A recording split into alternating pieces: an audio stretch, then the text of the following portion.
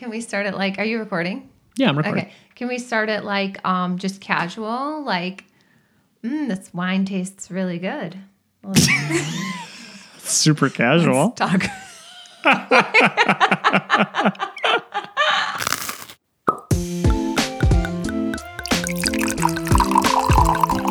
Hey, everybody. We are back for another Bread and Wine. Vino. Bread and Vino. Cheers to you, my darling. This is a quick show between a husband and a wife talking about what's going on in our lives. It usually has some sort of, relationship or money tint to it. And we have a little glass of wine at the same time. So thanks, everybody, for joining once again. We really love doing it. And without further delay, I'll let the lead creative director take over. Okay, so this week I want to talk about something that came up because we got our tax returns this week. Ah, yes, tax returns. And you are normally of the mindset of not having tax returns. You don't want to get a big refund. You don't want to give the government a big loan. And I understand that, but I also I'd rather get a big lump sum. Mm-hmm. Okay, but this show is not about taxes. This show is about once we got the money, the tax return money, which was a pretty big lump sum because we accidentally overpaid on healthcare. Yeah, so whatever. First year of entrepreneurship, we didn't know how much we were supposed to be paying for healthcare and for other things, and so we squirreled away a little too much. So we got like a significant amount, like to the tune of $11,000, $12,000, $12,000. Yeah. And this is where my topic comes in, because we both very much so wanted to do something very opposite with it.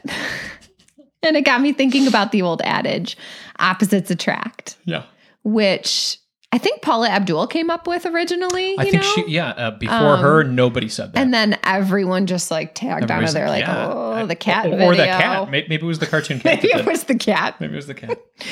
But that old adage of opposites attract, do you think that's true? Or is it just a fun saying and doesn't really work out in the long term? Oh, man. Do I think opposites attract?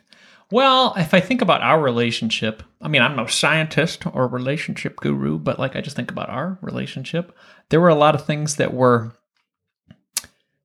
different about you that I didn't have the same, characteristics or background. Examples? And I thought those were cool. Examples, please. I liked your cultural background that was different from mine. That is definitely an opposite, and it was very attractive to me. Okay. I liked the big family. The commotion. I don't know. Yes, yeah. They make a big deal. You probably liked the fact that the women cater to the men. The women are like, what else can I get you? What else can I get you? And then you sit down and play poker while we do the dishes. Totally. Andy, why are you doing dishes right now? They would always tell me to stop doing dishes. That's right. So I think you liked that. I grew up in a household where everybody contributed, no matter your gender. Yeah. All jokes aside, I know that you liked my culture. Yeah. But what else about us? So that was an opposite that attracted. Yeah, I currently love that you are. I guess you always have. You're always out there to make sure we're having fun, and I love that. And I'm not sure I'm like the guy that you'd be like, hey, Andy's always out there making sure we're having fun. I don't know. Do you think? Do you agree? I would agree with that. You're making sure everyone's safe and getting to bed on time. Too fast. And drinking water. Drinking enough water. Has enough in their retirement. That's right. Has enough proper emergency fund. Okay, but how do I say this? When we first met, I don't think we were as opposite in certain areas. And I think that was really fun. Sure. I think we because I'm just gonna lay the gauntlet down. Lay it down. I don't think opposites attract. Okay. I don't. Why? Tell me why. Because I think they ultimately lead to long-term disagreements that just can't.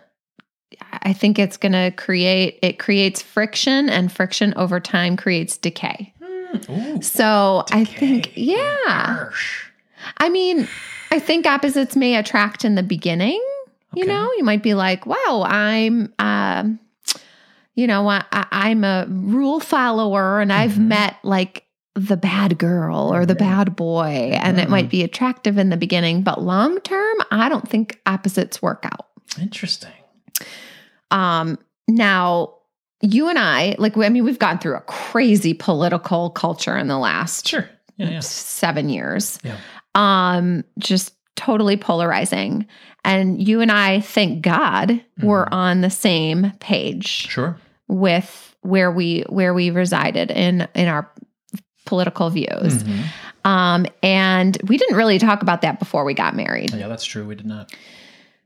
But luckily we were, we had a lot of similarities in our morals and our values. And I see where you're going there. You're talking about the big stuff. I think the big stuff. Because there's lots of little stuff you have opposites on. Oh, she likes, or you can think of the song, she likes Coke and I like Pepsi. Isn't that cute? Is that a song? Well, isn't that part of Opposites Attract? Anyway, whatever. You know the song, right? Paula Abdul. I think the cat said it. The cat probably said that one. I just didn't remember. But so the little things, I think I don't think that had a detrimental decay or whatever word you used. But some of the big things, like if in the beginning of your relationship you were just like, hey, we're fun loving, we're going out and joking around, you're sexy, I'm sexy, let's hang out and kiss. But you didn't talk about whether you wanted family kids. life, you wanted kids, what your financial situation is or what your financial beliefs are, religion, politics, I guess your general goals for life.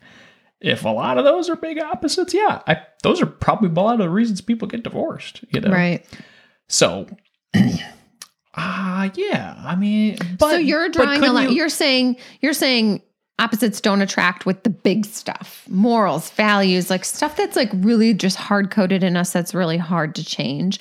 But the little stuff like, hey, I don't like tofu, and you eat meat, but I don't eat meat, like kind of a thing. You're like, it's kind of like, opposites could attract in those areas. Maybe I think that's where I'm going with this conversation. Okay. But couldn't somebody who's married to somebody else who has, let's call it, politics, because we're just coming over this hangover. If they had a different political view, couldn't they just say, hey, you know what, they think differently than me, and that's okay. And I still love them for who they are. Right. Or no? I think in that sense, it's less of a opposites attract and a opposites I can maybe tolerate. Yeah. So you're not attracted to it. You're like, oh, how can you think like that? Right. And okay. Yeah. Attract. That's the word. We're going to okay. Okay. So what about in our going back to why I brought this topic up in the first place? We got $12,000. I very much want to buy a hot tub. Andy very much wants to start a brokerage fund. And so I couldn't even help like rolling my eyes. I couldn't help the body language. Language doesn't lie. Amplify. Our existing brokerage fund. Okay. So then we were like, all right, well, let's just split the fund 50-50. You do what you do. I do what I do. Right. So that's what got me thinking, like, do opposites attract, or is it just this constant battle of 50-50? Fine. Compromise. Like, I don't know. I don't know. What do you think? Does it attract? Is it tolerable? Well, I know it's not attractive to you based on your facial gestures right now. I can't even stop. I can't hide it. So I think she has an adverse effect. Like when I talk about saving or investing for things for the future, she has a tick. It makes me. She's like, did we save enough already? Okay, but you know what? When she thinks like that, I think about it and I'm like, yeah, we have saved a lot. But I don't know, there's something in me that feels good when I save or invest money. Yeah. Maybe it's the same feeling that you have when you enjoy your money. Right. Because I find it enjoyable to be able to have like a bridge account. That sounds so cool to me. To be able to like have a money machine that will just spit out money at me no matter what happens. But what do you want to? What would you do with that money? Is it just money? Like I'd what live would my you do life. with it? I'd pay for all the stuff that we spend every month of our entire lives. Why don't we just pay the stuff we spend every month then? Like the whole fisherman thing, like the whole businessman versus fisherman. Tell the fisherman story to everybody, because I would love to try to dissect it in my way versus your way. Okay, so the businessman versus the fisherman. The businessman walks up to an old fisherman and says, well, what are you doing there? You caught a few fish. Like, what are you going to be doing with that? And the fisherman says, well, I'm going to go into town and I'm going to sell them, and I'm going to go home and I'm going to spend time with my family, maybe go out with my friends at night and take a siesta later. Take a siesta. Yeah. And the businessman says something to the tune of, well, I can help you. I can help you to make, more money and to fish more hours. If you fish from morning until night, then you can get more fish, then you can sell more fish, then you can get more money, and then you can become super successful. And then after you become super successful, you can sell your business and you can retire. And then after you retire, you can fish in the morning. No. So he goes, well, okay. What can I do? He keeps asking him, so what can I do at that point? He goes, well, you can move to a little Mexican remote island in Mexico and siesta all day. Right. And not siesta all day, but have the ability to do what you love. So we totally butchered that. Yeah, we did. But the gist of it being, you can kind of live that life now. Why save and have a brokerage fund and do all of that when we can just live our good life now? Well, I guess I'm always nervous. I'm a little nervous about the ability for us to always be able to make money. What if something happens to me? What if my voice box goes out and I can't do my podcast anymore? And then I'm like, oh man, I can't make any money doing even the stuff I love. I don't know. Is that crazy? Am I crazy? Well, I guess it's just planning for the 1% chance of a total disaster. Right. It's kind of like life insurance. Why do we have life insurance then? Is that dumb? It's not dumb, but we have life insurance and we have long-term disability and we have those things to cover off those. I don't know. Yeah. So total opposites here. Total opposites. Okay. So, but I'm still very attracted to you. I hope you are attracted to me. I am. Question mark. I am. But I think that's because we have so many similarities that make up for the categories in which we are opposite. I think I'll be happy if we save like $1,000 of this $12,000. That's a lot of money. Okay. $11,000 for us to. What the heck are we going to do with that? We're going to go on trips. Yeah.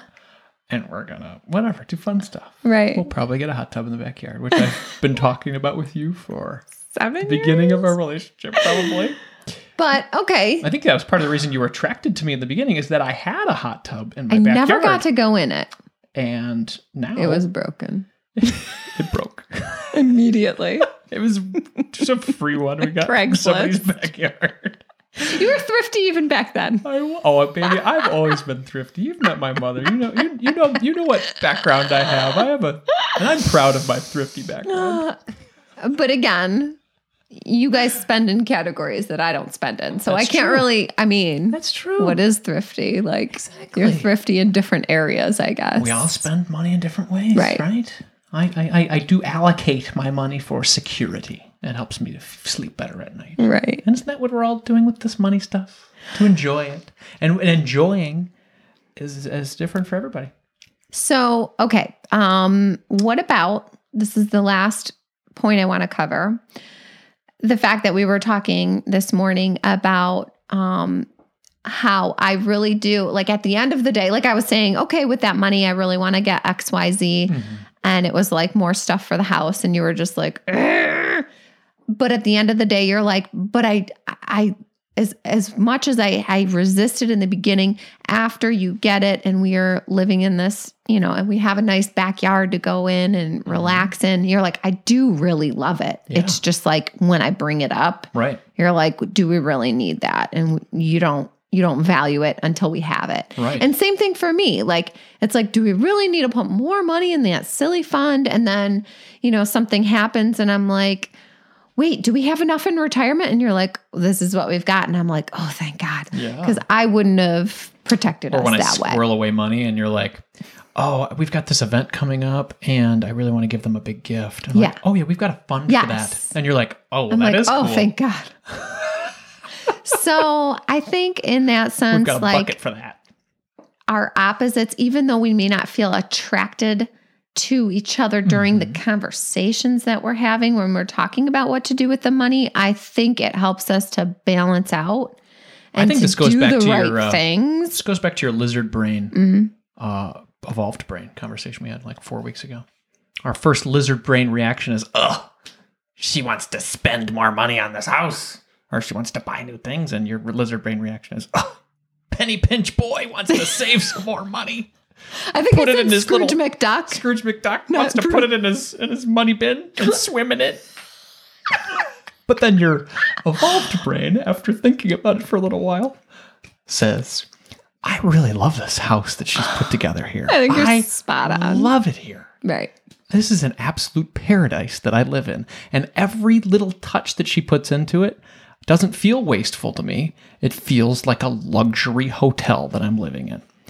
And then hopefully your reaction is, I feel that way too about all of the savings that we have in the security. Yes. Yeah.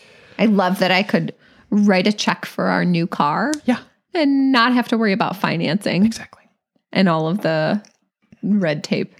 Like, I do. I love all of it. And I think you're right. I think the initial reactions are just like our gut instincts. Yeah.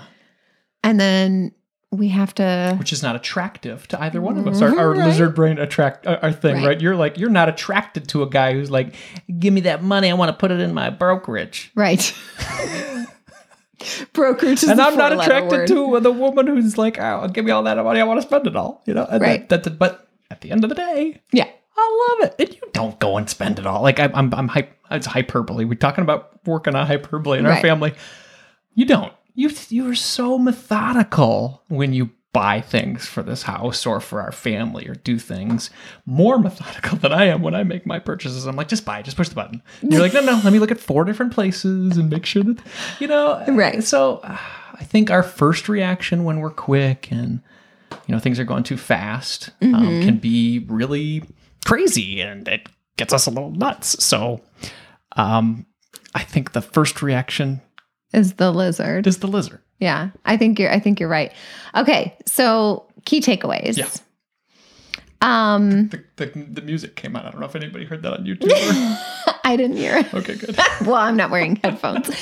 So, okay, the first key takeaway I would think is when it comes to opposites attract, I think with the hardcore stuff, morals, values, whether you want to have kids, whether, just like the real, the stuff that you cannot compromise on, I don't think opposites attract.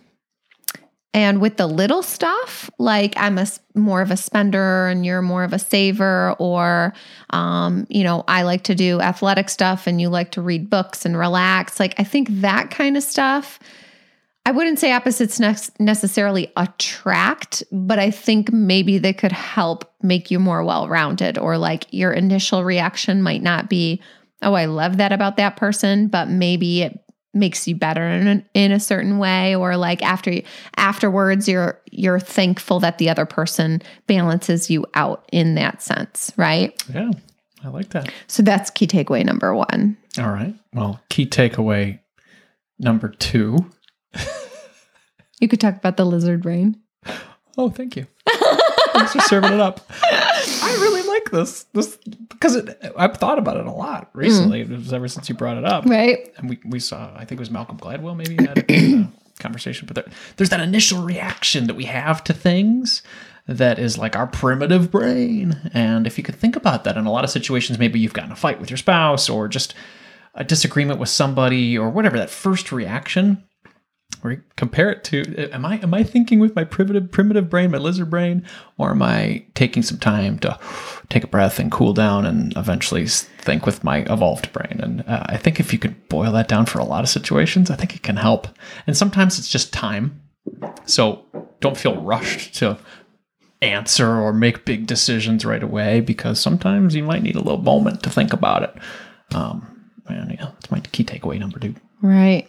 I know you like 3. I don't know.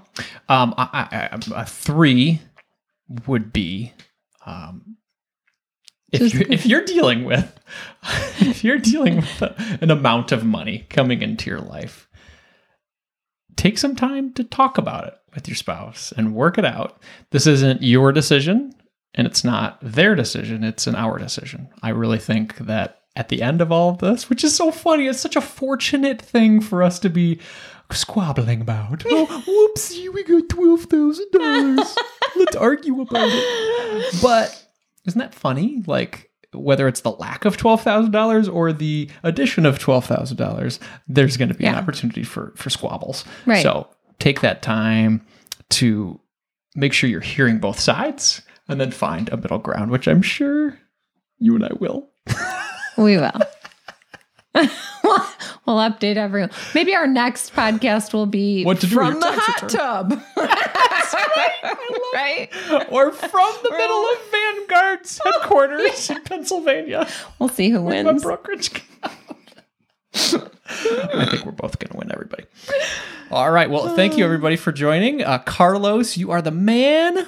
What is going on, buddy? Thank you so much for joining. We appreciate it. And we're happy. We're happy that you're here. Everybody, if you want to be a rock star like Carlos, come to the YouTube live stream here, or just come on YouTube and leave us a nice comment in the stream. We would love to keep the conversation going, or leave us a voicemail at marriagekidsandmoney.com/voicemail, or social at Andy Hill MKM. We got an overwhelming amount of comments from last week's episode about Dave Ramsey's baby steps and our experience with them. And we really appreciate the feedback. I mean, Nicole and I joked at the beginning of the episode last week about, oh man, we're really going to get some heat here. Right. I would say 95% of the comments were like, yep, I had the same problems.